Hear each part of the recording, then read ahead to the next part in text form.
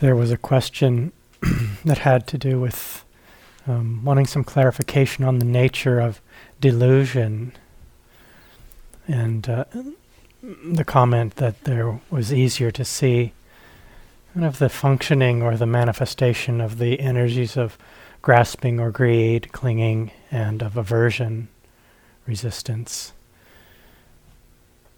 But the delusion was harder to sort of get a sense for that aspect of our experience, how this manifests, how this shows up. And this really goes to the heart of things here in terms of what we're doing, and you could say sort of the dilemma of the human condition that we find ourselves in. And when the Buddha said, I think one of us made reference to this what's said that the Buddha, after his awakening, surveyed the world and saw beings trying to find happiness or satisfaction, and at the same time doing the very thing that led them to be in struggle and stress and suffering.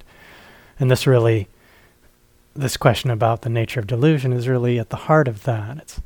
If that weren't the case, if there wasn't a confusion, a misguided way of looking at things, then beings wouldn't do the very thing that would cause them to suffer.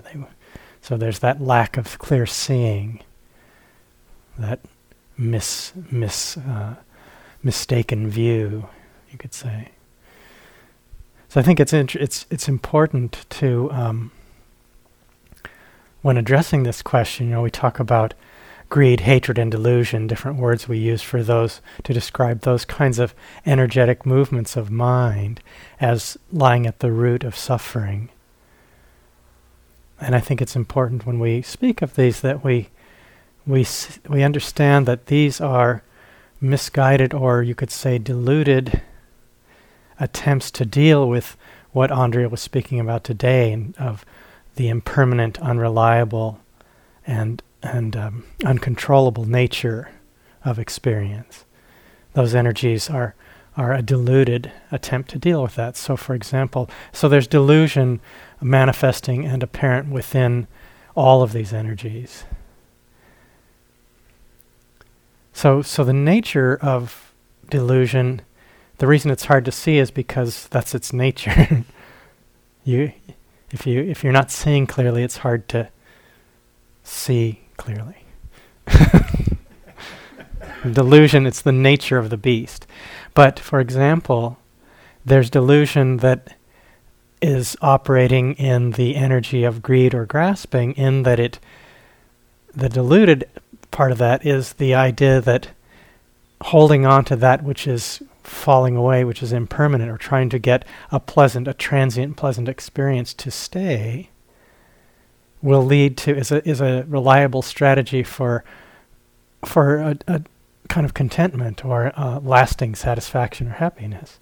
So there's a deluded energy that is operating there, or the delusion that is operating or constellated within the aversion or resistance or hatred is the idea that trying to get rid of or push away that which is unpleasant or that we don't want is a reliable strategy for some kind of lasting satisfaction or happiness.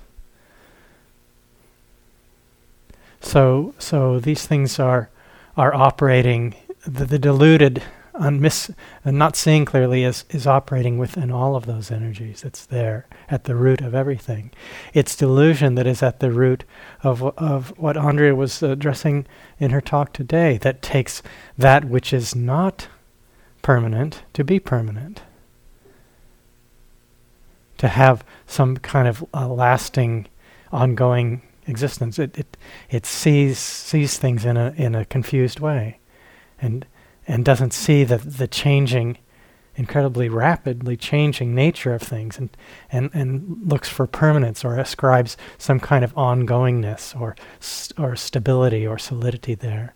It's delusion that would take that which is not reliable, because it's impermanent, to be reliable or to be capable of providing some kind of lasting satisfaction. It's delusion that ascribes some ongoing or continuous existence to something which is to ascribe thingness or solidity to that which is essentially just a process, an ongoing process, an arising and passing process, a flow of causation, you could say, that puts some core, some thing or a self at the heart of that it feels that way. It feels like there is.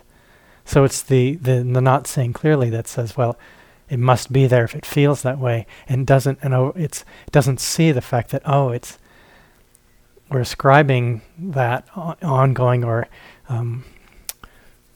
inherent existence to something which is just a process that arises and passes. That's a flow of process. So I'll start there and see if you want to follow on from that in some way.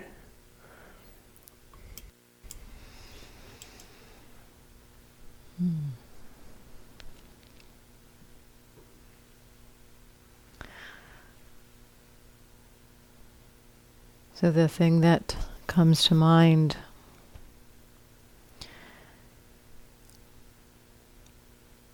is that, yes, delusion in its nature is hard to see.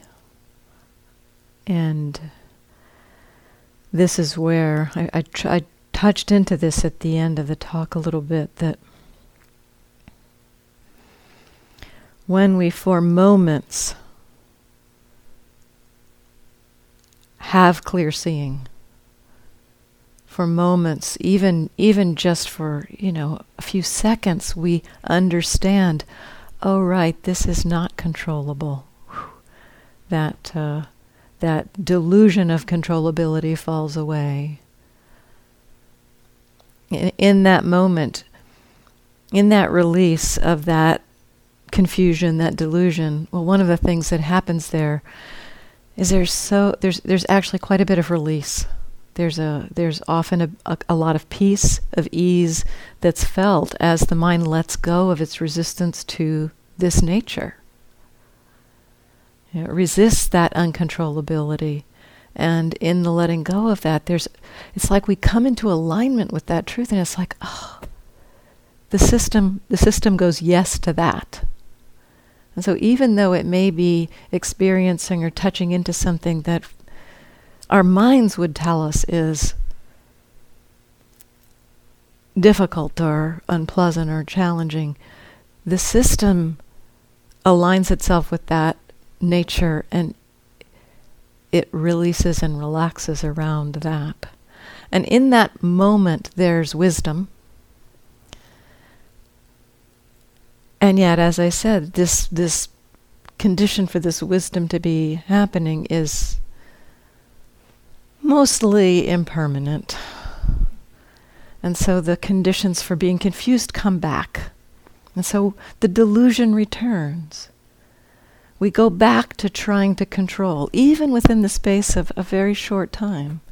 In the sitting, I was watching this process, sitting with some discomfort and pain, and watching the mind resist and push, and then recognizing that's trying to control that which is uncontrollable. The mind would relax, there would be ease, and then it would come back. The resistance, it's such a habit. The delusion is a powerful habit of mind.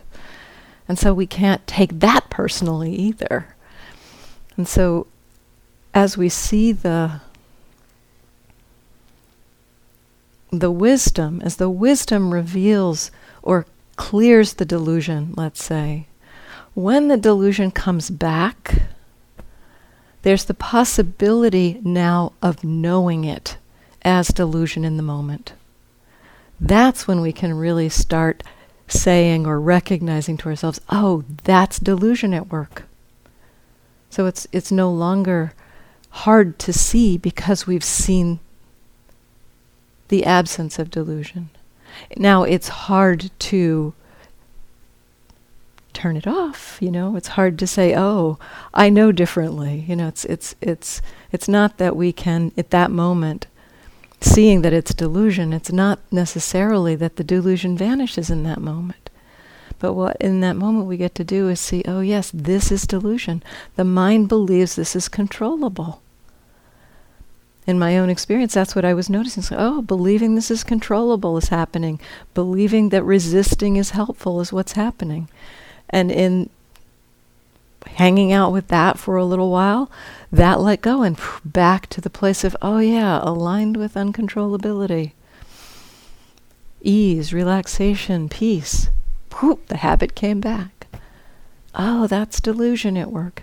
And so the delusion is hard to see, and yet the practice begins to reveal non-delusion. And then we can see delusion. I hope that makes some sense. It's a little hard to describe, but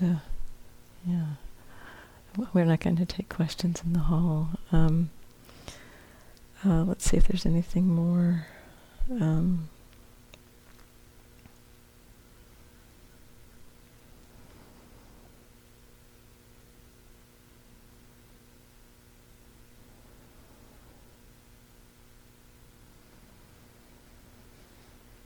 I guess mostly